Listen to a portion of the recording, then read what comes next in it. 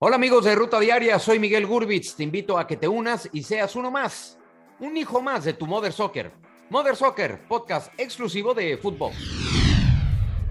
Footbox Today, el podcast diario con las noticias del fútbol.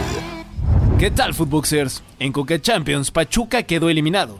En Países Bajos, Feyenoord goleó al Shakhtar Donetsk. Y en la Liga MX, todo listo para el Clásico Nacional. Recuerda seguir @FootboxOficial en redes sociales, seguir el podcast y activar la campana para recibir todas las noticias del fútbol que tienes que saber.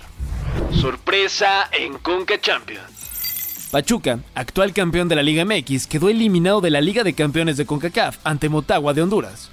El encuentro terminó 1-1 y el gol de visitante le dio el pase a los cuartos de final al equipo de Tegucigalpa. Trámite para la Fiera. Con goles de Brian Rubio y Elías Hernández, León derrotó 2-0 a Tauro y consiguió su boleto a la siguiente fase de la Conca Champions. Los cuartos de final se jugarán de la siguiente manera. El equipo de los Panzas Verdes se verán las caras contra el Violet de Haití. Atlas se medirá contra Philadelphia Union. Tigres buscará vencer a Motagua, mientras que el LAFC de Carlos Vela jugará ante Whitecaps. Nunca jugaría en Chivas. Henry Martin, delantero de América, hace unos meses sonaba para jugar en Chivas tras una sequía goleadora. Ahora que vive un gran momento con los azulcremas, aseguró previo al Clásico de México que nunca vestiría la camiseta de los rojiblancos. Escuchemos a Henry. No, yo creo que no. Eso fue un desliz que iba a tener por el momento que estaba viviendo, pero recapacité a tiempo y creo que fue la mejor decisión. Por su parte, Alexis Vega, jugador del rebaño, comentó que se quiere quitar las ganas de marcarle gol al América con la camiseta de Chivas y que buscará aportar su granito de arena el próximo sábado. Aquí sus palabras. No he estado en paz, la verdad, desde que llegué a Guadalajara no he podido tener la oportunidad de marcarle gol al América. Como tú lo dices, con Toluca tuve la oportunidad de marcar un par de goles al América, pero bueno, ahora tengo esta camiseta. Es un partido que viste, un partido que todos esperan, entonces trataré de aportar mi granito de arena. La calidad está en el norte. Víctor Manuel Vucetich, técnico de Monterrey, aseguró en conferencia de prensa que en el Clásico Regio hay más calidad y que el Clásico de México tiene más polaridad. Aquí sus palabras. Muchos años, ¿no?, que tiene la tradición del Clásico Nacional, pero en cuestión hoy día de calidad, los equipos que se han manifestado constantemente y por encima en este caso siempre han sido los equipos del norte. Santi Feyenoord golea.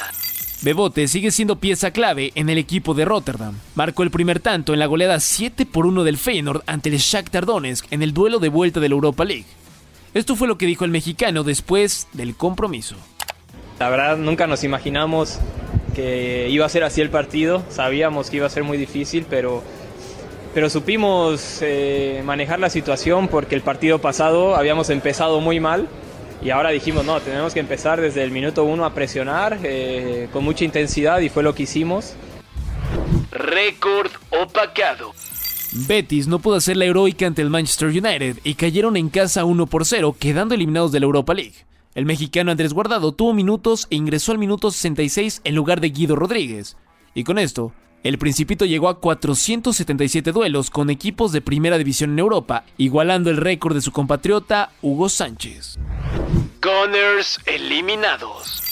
Las esperanzas del Arsenal para ganar un título europeo terminaron. El líder de la Premier League fue eliminado de la Europa League por el Sporting de Lisboa en tanda de penales. El partido concluyó con un empate 1-1 y desde el punto penal los portugueses no fallaron. En otros resultados, la Juve derrotó 2-0 al Freiburg, Sevilla cayó 1-0 ante el Fenerbahce, pero avanza a la siguiente ronda por marcador global de 2-1.